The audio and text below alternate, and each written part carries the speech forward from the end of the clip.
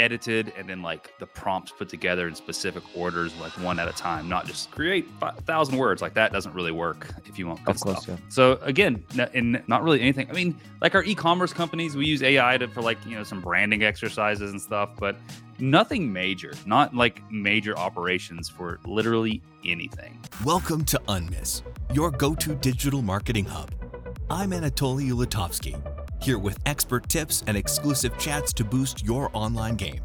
Let's get started. Hello, good people. Welcome to our show. Hello, bad people. Welcome to our show. Hello, welcome. Many things we are going to discuss today and very important topics, especially about business, startups, entrepreneurial journey, how you can get results. We are going to cover many insights for someone who wanna start, for someone who meets stagnation.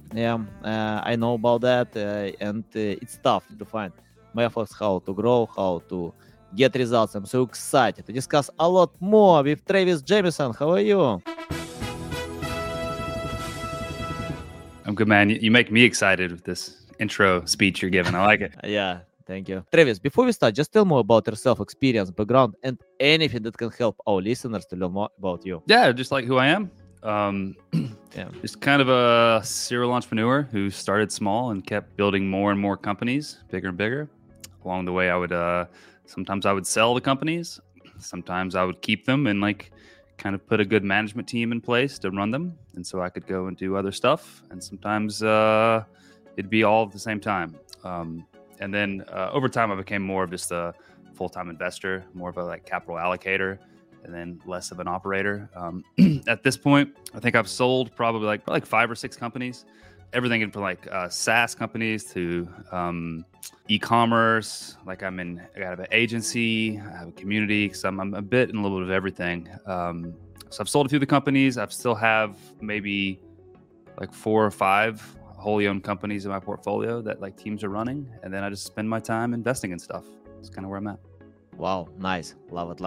Travis, can you tell, when you start these companies, you have the goal to sell in the end? It's like business model, or you take these companies to, I don't know, like to grow to some level and to sell? So any tips about that? No, good question. None of them. All right, one of them was built to sell, and then that was in the middle of the journey. But at first, like none of them were, and even still, when I build them, like they never really are. Like they're built to cash flow. Like I'm kind of like a profit first kind of guy. That kind of syncs with my personality pretty well. So yeah, they were built to just provide a good life, and then over time, sometimes either like some of them I outgrew, or some of them maybe the value was really high, or some of them like maybe I just wanted to spend my time on other stuff, and so I just kind of sell some of them along the way. Wow, yeah, interesting. And before the podcast, we chatted a little bit about focusing, and I know it's tough to pay attention to one business, but when you have a few, it takes a lot more time, and you can't focus. It's a big issue, and I also have a few businesses. I help different clients, and I know it's tough. And probably it's a good idea to focus in one business to get results and go ahead. Can you tell how you handle a few businesses and how to find people who can help on that? Completely honestly, I don't think I handle it that well.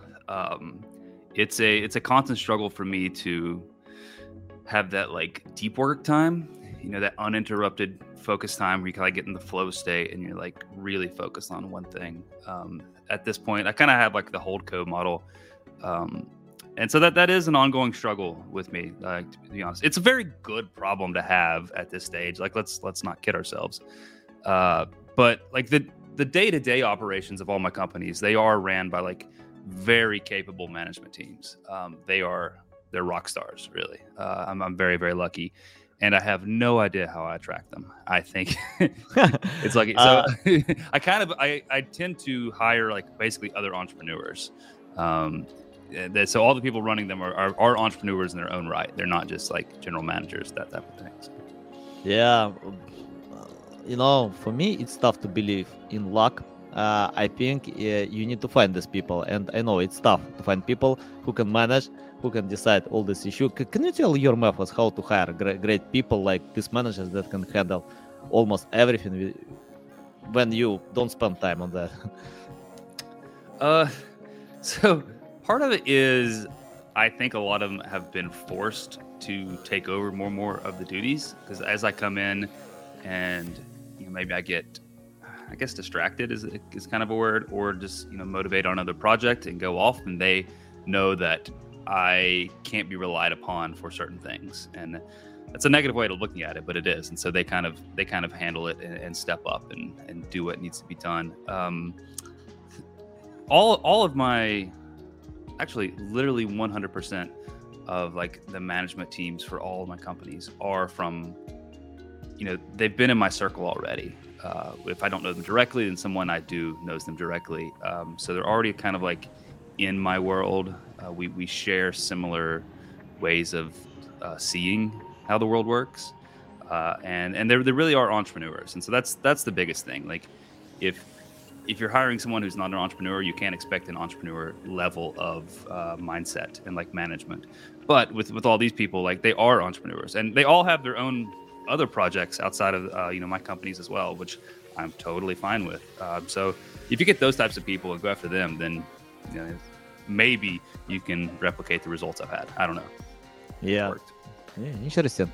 And I want to ask about encouragement. How to encourage people, managers who have separate projects, but how to motivate them to go with your project? Because I think it's important to have this focus when people spend more time in your project. Probably they can share this time with other projects, own projects. But it's like focusing. It's very important to focus. So do you share this revenue or income with them? So any tips about that? Every business has a different like financial structure and setup. So there's no one thing fits all. But keeping them motivated, they're kind of motivating themselves. Like the first thing is you just got to pay them well. Earlier in my career I didn't pay near as well, and I did okay, but as soon as you started paying people like really well, then the results show for that. In some of the companies there's equity and stuff like that. I have one of the companies, the CEO is buying more equity, like using his money to buy equity in the company. So when they see it as a good opportunity and a good thing for them, that helps. And I think the other probably big thing is all right, so you and I, we're entrepreneurs and we want to work a certain way. And I think one of the perks of being an entrepreneur is like no one's managing you or micromanaging you is the big thing. Like, we have responsibilities to clients and customers and investors and all this stuff, but like we're not being micromanaged. And so that's how I treat all of my like employees as well. I am the opposite of a micromanager, maybe to a fault, maybe too much actually. But so they are in charge and they make the decisions, and then we review those decisions, and that's basically it. And so I think it's a way to get a lot of really good performance out of people, and it's a way to make them happier. Like they don't want me looking over their shoulder saying, "Oh no, do this, dot it this way." Like no, they want to do their own thing, and I want them to do their own thing. So it just works for both of us. Yeah, interesting. Travis, let's talk about SaaS companies. You mentioned software as a service companies, and I know it's tough to create great software. It's tough to create tools that are competitive with existing tools, or provide better results, more benefits to customers. And it takes time even to build a team, to create these tasks, to control, to manage, to bug test, many things. So you mentioned that you created a few companies, sold them, but can you tell about, I don't know, how long it took to achieve some positions, and why you decided to sell them if you can grow? So because it's your business model to sell when you have great results, to show to potential customers that they can grow and go ahead with that. So more insights if you can.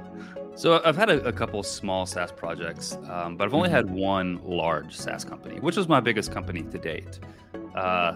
And so part of the reason for selling it is that I think we had outgrown it and there was a lot of risk with the business. I felt like it could have been shut down. Like it was basically helping Amazon sellers sell more. And so some of the things in there, like Amazon we felt like shut us down. And so there was a high degree of risk. And if you look and, we have the company's worth a life-changing amount of money. And we could take that now, or we could try to grow it to multiples of that and take more later. It's the smart bet to take that first life-changing amount of money. At least for me, like people make different decisions, but for me that worked out. I also think I was out of my league at that point. It had grown so ridiculously fast. Like Silicon Valley tech startups would dream to have our revenue growth rate at the time. It was insane. And I was totally out of my element. Like I was, I'd been kind of this like solopreneur type who suddenly got thrown into a company. I think at its peak, this is after I'd sold part of it. I think its peak, it got up to like 700,000 MRR or something like that. Like this is after I'd already sold most of it, unfortunately. But so this thing was a rocket ship, and I wasn't a CEO like that. And even now, if you throw me in the exact same situation now, I can handle it much better. I know, I'm a more developed entrepreneur, CEO, or whatever, but I'm still not like that type of CEO. I'm more of a founder and an investor and less like a CEO. And so I felt like it had outgrew me even. And I know people like to say that when they're selling companies, and it's always bullshit what you tell the people acquiring it. But in this case, it was actually true. Like it had definitely outgrown me. Yeah, I wanna get back to the ideas to start a new business, and I have a bunch of ideas, 1,000 ideas, and it takes time to brainstorm, to think where I can make difference, where I can find great people who can help me to make this difference. And can you tell your methods how to brainstorm? Okay, you found a great idea, and how you brainstorm and think that this idea will work in the end, because most startups, I don't remember the number, like 95% of startups fail to get results. So tell how you analyze and make preparation before starting something new. Mine are fairly simple. So, I've had a lot of successful companies. Then I've had a few businesses that were just kind of went meh and fizzled out. Like no major losses, but all the ones that fizzled out were ones where I was like, I think I have a cool idea. Or even better, this is the big one. I think I found this easy way to make a little bit of money that we can kind of do it real quick and then get out and be fine. Or some like automated money or something like that. And that has never worked. It's like all of the companies that have done really well are literally things where I'm scratching my own itch. Like I feel like something needs to exist in the world. And so I'm making it exist. So the SaaS company, like I basically built what I needed myself. My investor community that I have right now, snowballclub.com. It's what I wanted for myself. My SEO agency, I wanted these types of links and wanted this type of building stuff. It's all just what I've wanted for myself. And those are the things that tend to do the best. And also if you're really solving problems for people instead of nice to haves, like nice to haves are hard, especially when the economy turns or something like that. So if you're making it so like people receive very quick benefits, then it's a much easier sell. Mm-hmm. That's just me. That's my history. Yeah, I got it. I want to share my short story about failing story. And once I started one business because I found a market gap, good money, and I predicted great revenue, but the topic was not my best experience, far away from that. So, and I started this business because of chasing money, and we hired a big team of people who can handle the project. And after 3 years, when I hated Monday, loved Friday, I got it. No way, I will never get again. So we quit, close everything, and I decided to never touch any topics if I'm not passionate about that. Can you tell about your I don't know if you take different businesses, you are passionate on these topics, you love what you do, and I think it's a big issue when you suffer to do something, because of money, or when you love it. And I don't know how to love many different topics. Probably you love to earn money, so let us know your emotions about that. All right, so like the stuff I love that has come from that. Yeah. There's so many like different facets of it. So many of mine that have worked out well for me have been uh, the things I'm passionate about, which is making money, and not because I like Lamborghinis or something like that, because I don't Mhm. like them. It's more like the freedom that it brought, and it's kind of just a really fun game. It's like you're playing a video game and you're collecting coins. Like that's kind of how I see it. So, uh, all of the companies that did really well were the things that it's not like I was overly passionate about it. It's just I was passionate about the results that they brought, if that made Mhm. sense. Um, so some of like my supplement companies, like some of those I've been kind of passionate about. But I don't think I have a good answer to your question, to be honest. I just don't. Okay, I got it. Yeah, that's okay. Uh, Travis, I want to ask about AI. What do you think about AI? And if you have projects in SaaS industry, it's important to consider AI. I spoke with Jeff Coyle. He's co-founder of Market Muse, and he told me that in the future we will have three companies. The first company will develop AI, the second implement, and the third company will be obsolete, who can leave the trade. So basically, I think AI it's like must have today. And what do you think about AI and how you use AI, to grow your companies that you have? What's the story? Like the companies in the future will have two employees, a man and the dog. The dog will be there to make sure the man doesn't touch any buttons, and the man will be there to feed the dog. I think that's the story. I don't really use AI in pretty much anything I do, actually. Mm-hmm. I think it's super useful for a lot of um, different companies and different individuals. But for me, it doesn't. My brain is full of making decisions. Like that's what Mm-hmm. my job is at this point. I'm making decisions like, do I want to invest in this? Do we want to do this new campaign? How do we grow this company? And AI doesn't really help with any of that. I think AI is helping more with the specific tactical stuff. Like AI is basically like a little assistant. So every employee can have their own little assistant that helps with some of the grunt work now. But I don't do any of the grunt work. So for me, it's not really helping with stuff. Like our SEO agency, so it's smashdigital.com. We don't really use AI in there either. Like we have a full-time guy who's a content creator using AI, but we don't use that for any client projects. We kind of use that for some of our in-house stuff, and it's been fine. Like we found that the best content has come from like a very much hybrid. Like you can use ChatGPT or some of the others to create it, but really it still takes hours to put together a post because it has to be so well edited, and then like the prompts put together in specific orders, like one at a time, not just create 5,000 words. Like that doesn't really work if you want good Of course, stuff. yeah.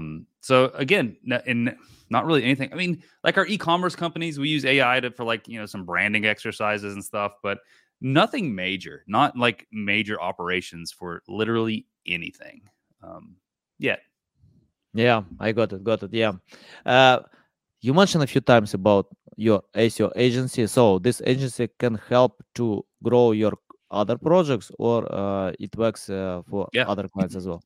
I would say roughly maybe 40% of all the work the agency does is for our internal companies or some of my other portfolio companies and investments and stuff like that. So wherever I invest in a company, they get access to my agency at a major discount. So that's Mhm. kind of one of the perks to me investing in your company. So yeah, So so it's worked you, out really well. It's a very old agency. It's like 12 years old, which is ancient in SEO terms.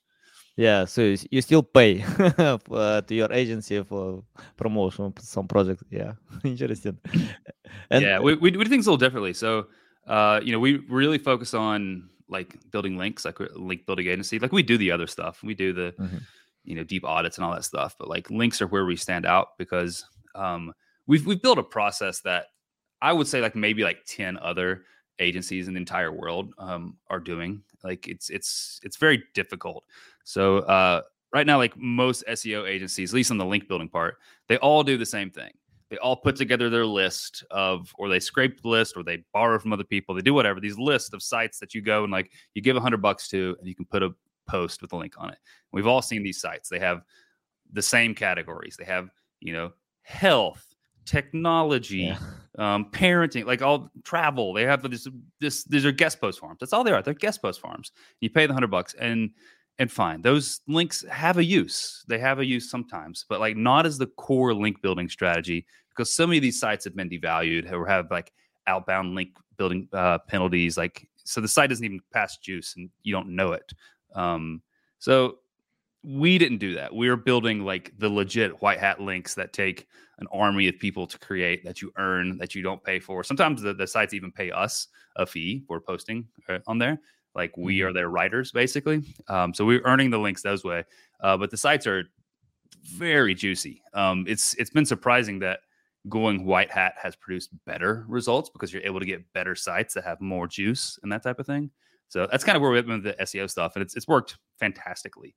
Wow. The good strategy for people to use is like you use these big heavy hitter, like high DR, high authority sites, I should say, high authority sites. You're not messing with anchor text, you're not making with any of that. You're just raising the authority of your site. And then those other kind of guest posts that we talked about, then you kind of snipe those. Maybe you need like one or two anchor texts, and you can't get that white hat. And so you'll get those one or two anchor texts from those links you can buy. But then like the bulk of your domain portfolio is just really good white hat links. Wow. Yeah, love it. Yeah, I know link building is a big challenge for me, for my clients, and yeah, I spend so much time on link building as well. But we use PR in most cases, Oh, that's great. and yeah, PR works well. And I paid for one press release for one PR campaign, $6,000 for one press release, and when I counted that I need to write 12 press releases a week, it's a lot of money, 72K. A press So release or a PR campaign? uh, we use PR like link building to get mentions, links, to increase authority. But yeah, we adapted to PR strategy to link building. And for example, we got mentions on CNN, Bloomberg, Forbes, many big websites with PR. And when we paid $6,000 for one PR campaign to well-known companies in UK, and yeah, when they charge $6,000, we counted, okay, we need to pay 72,000 a week. It's a lot. So basically, how I learned that, I started to write press releases myself. I wrote a bunch of them. I got zero mentions, zero results, nothing. Then I learned how it works, and we hired specialists. Even we didn't hire them because these specialists wrote for us, for our blog, and most of them publish content on Forbes, big websites, Investopedia. We help a lot in investing trading niches, and we just explain to them how to write press releases. Just they usually write blog posts, but the press releases format are shorter, trending topics, and the length like 300, 500 words. So we explain to them, and yeah, it took for a while to get first results, but today our results are much better than PR agency can provide, a lot better. So when we got mentions on Bloomberg, we understand its quality. When you get from CNN, big websites, investing.com, CoinDesk, we understand, wow, PR works well. And you don't need to pay a lot of money for PR. You need to learn the process, how it works. You need to learn tools, how to reach out to right journalists, and yeah, it works well. You can get great results, but it takes time. It takes time. For me, I spent like 6 months to get first results. 6 months without just trying, failing, but yeah, when we craft Yeah, like your sound just disappeared. Right? It wasn't me. This is just my show now. Yeah, I'm just gonna take over. Did the dog unplug the mic? I think the dog unplugged the mic. All right, so he's gonna pet his dog, and this is welcome to the Travis Show. Fix it. Ah, it's back. You're back.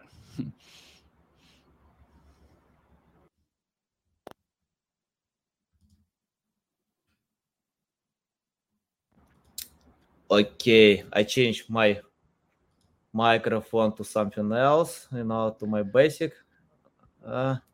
Yeah. Can you hear me? Yes. Sorry for that. I love my dog. It's a great dog, but it happens. Yeah, Travis. Can you explain more about your link building methods? Because White Hat SEO consists of different methods. I don't know, like you mentioned that you don't use guest posting, but you can use something else. Different types of outreach, broken link building, I don't know, skyscraper. So how do you choose the right strategy?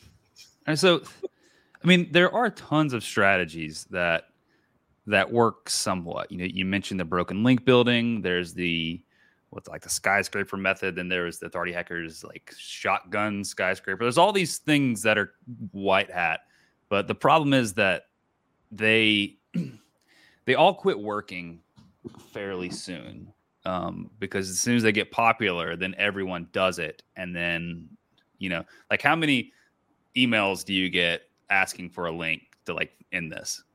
And how many do you respond to? Like 0. I will actually occasionally respond if someone's really cool, and really funny and really personal. Like I will do it, but it's very rare.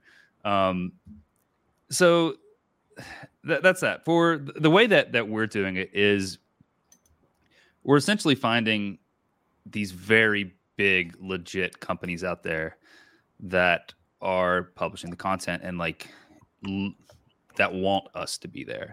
So we're not pestering them to get in. Like we're building the relationships with them, and then we're just publishing on their sites. But these are going through like multiple editors, multiple writers, and outreach people. Like it's a very long, arduous process, and so that's kind of the difference. Like everyone else, and I say like not actually 99% of the other like link building agencies are just doing massive outreach. Like, hey, can I give you $100 to put your post on there? And like that's not what we do. And so when we do create these posts, like we can't just stuff a bunch of like links and anchor text in there. Like it has to be actually providing value for readers, because readers are actually going to read this. In fact, our stuff gets shared all the time. Like when's the last time that you saw like one of these shady link building sites? When's the last time somebody actually shared one of those? They don't, but they share ours because they're actually providing value. And just the biggest difference in all of that is just the sites that you can get on. You can't get on the good sites doing the other method, but with our method, you can. And it just takes a lot more work. That's it. Yeah, nice. Travis, let's talk about mistakes. In my life, I made a lot of mistakes. I keep doing them. I don't know another way how to go ahead without doing mistakes. So I shared my story about PR when I failed many times. I shared my story about the project that I hated, but that is why I quit. I think it's not a bad idea to quit. I don't like this phrase, never give up. If you hate it, give up, because you can't lose anything. We have one life. It's better to be happy.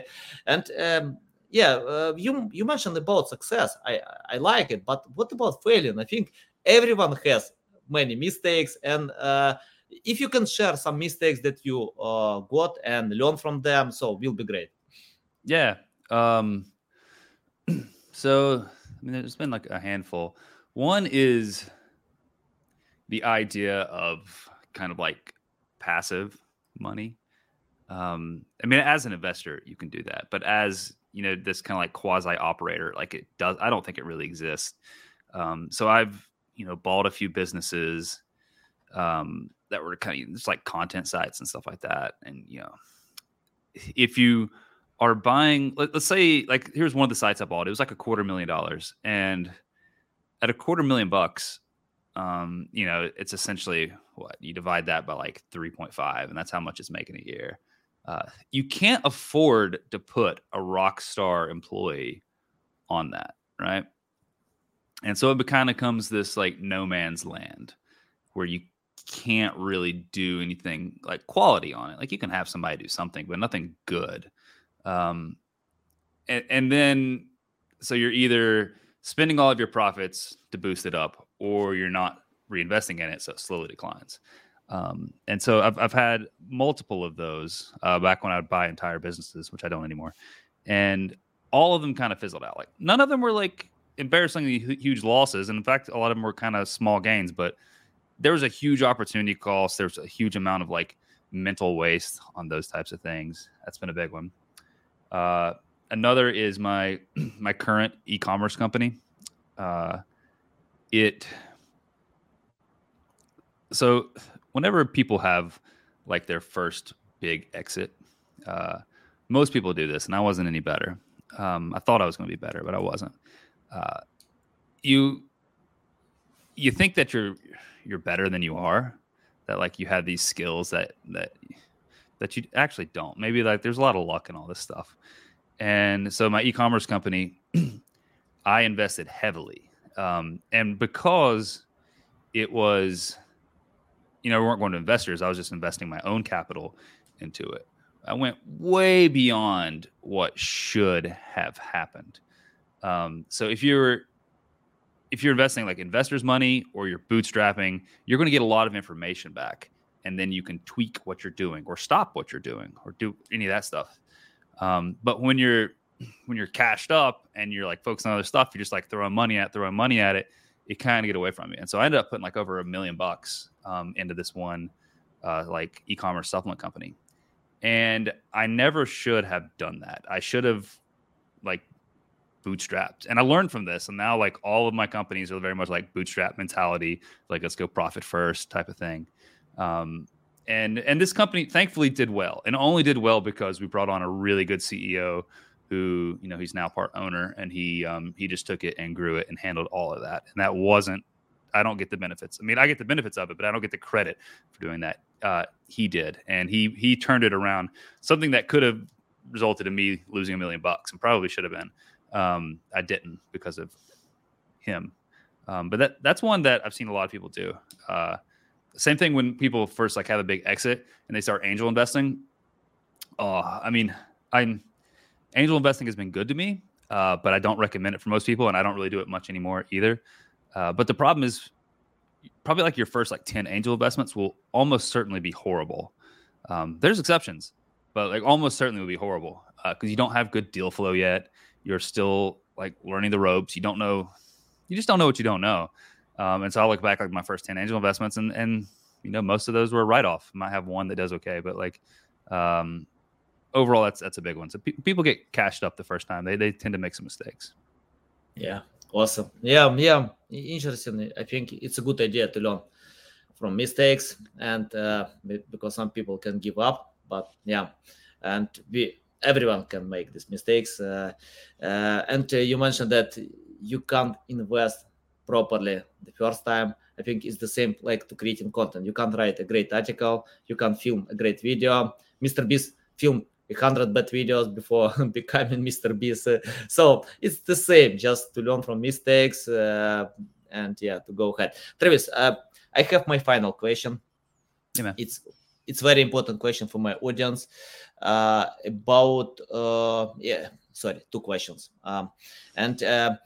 The first question about your experience. I want to ask you, if you started today from scratch without any experience, knowledge, skills, it's your first day in this journey, what will you do differently, and what you recommend to others to do it?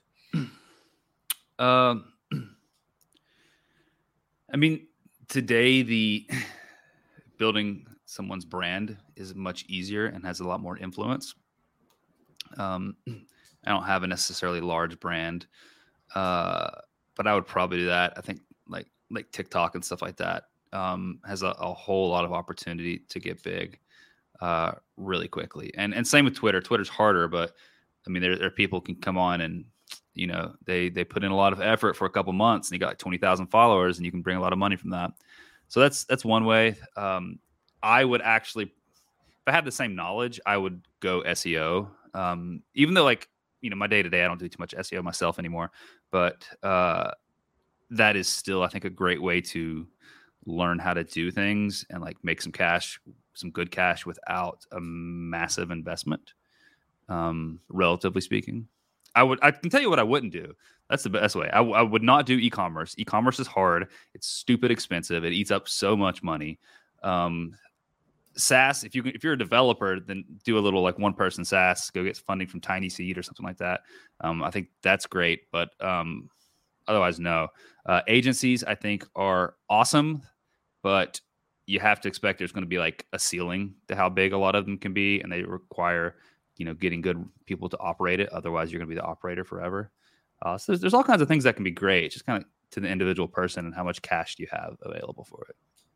Yeah, awesome. And my final question about your daily routine, about your schedule, how you start your morning, how you finish your day. So, and let us know how to prioritize stuff during the day. All right. God, it's going to be so cliche. I'm kind of embarrassed to say it. All right. So I do what everyone makes fun of now. Like I get up and I immediately go into my cold plunge. That's how I start the day. Then I do like a 15-minute mobility routine. It's actually like a 14-minute. So Charlie Munger did a great talk. I think it was like a commencement speech or something like that, like the psychology of human misjudgment. And Tiny Capital, they went and like made an abridged, like edited version that's like 14 minutes long. And so I put that every morning. I put that on as I start my mobility routine, and then it finishes right as I'm finishing. So it's a good way to start the day. Then after like showering, I immediately get to work, do a little quick meditation first, and then a little morning journaling. And again, it sounds cliche, but I actually do it, and it helps me a lot. And then I just prioritize. So I'm using the app right now, like Sunsama, I think. It's like a time blocking app, which has been really good for me. Like you take my task from like Notion or Todoist or whatever, and then you throw it into Sunsama, and it like it puts it on your calendar. So like, oh, I know at like 9:30, I'm doing this. At 10, I'm doing this. And that's been really useful for me. Then I work out around like 1 p.m., then break my fast, and that's pretty much it. Do some light work in the evening, and that's my day. Wow. Nice. Love it. Travis, it's a big pleasure to get on the show, to learn from you. I love this experience. So fun, valuable. Let us know which way is better to follow you, to reach out to you, to contact with you, anything. Yeah. So my personal site is travis.vc. And there you can find like all my different companies, and like you can find mine. And we didn't even talk about like my investment holding company, which is Smash VC, stuff like that. So you can go through there. You can find my Twitter, and you can go for there. Wow, nice. Guys, you can find links to the website, to Twitter account in the description below. Listen us on Apple, Google, Spotify. Thanks again, Travis. A big pleasure. Love it. So valuable. You know how to share value. You know how to lead in the right direction, because I see many entrepreneurs who want to sell something. You don't try to sell anything. You just share valuable insights. I love it. Thank you. Thanks for tuning in to Unmiss. Enjoyed the show? Drop us a review on your favorite platform and help us spread the digital marketing wisdom. See you next episode.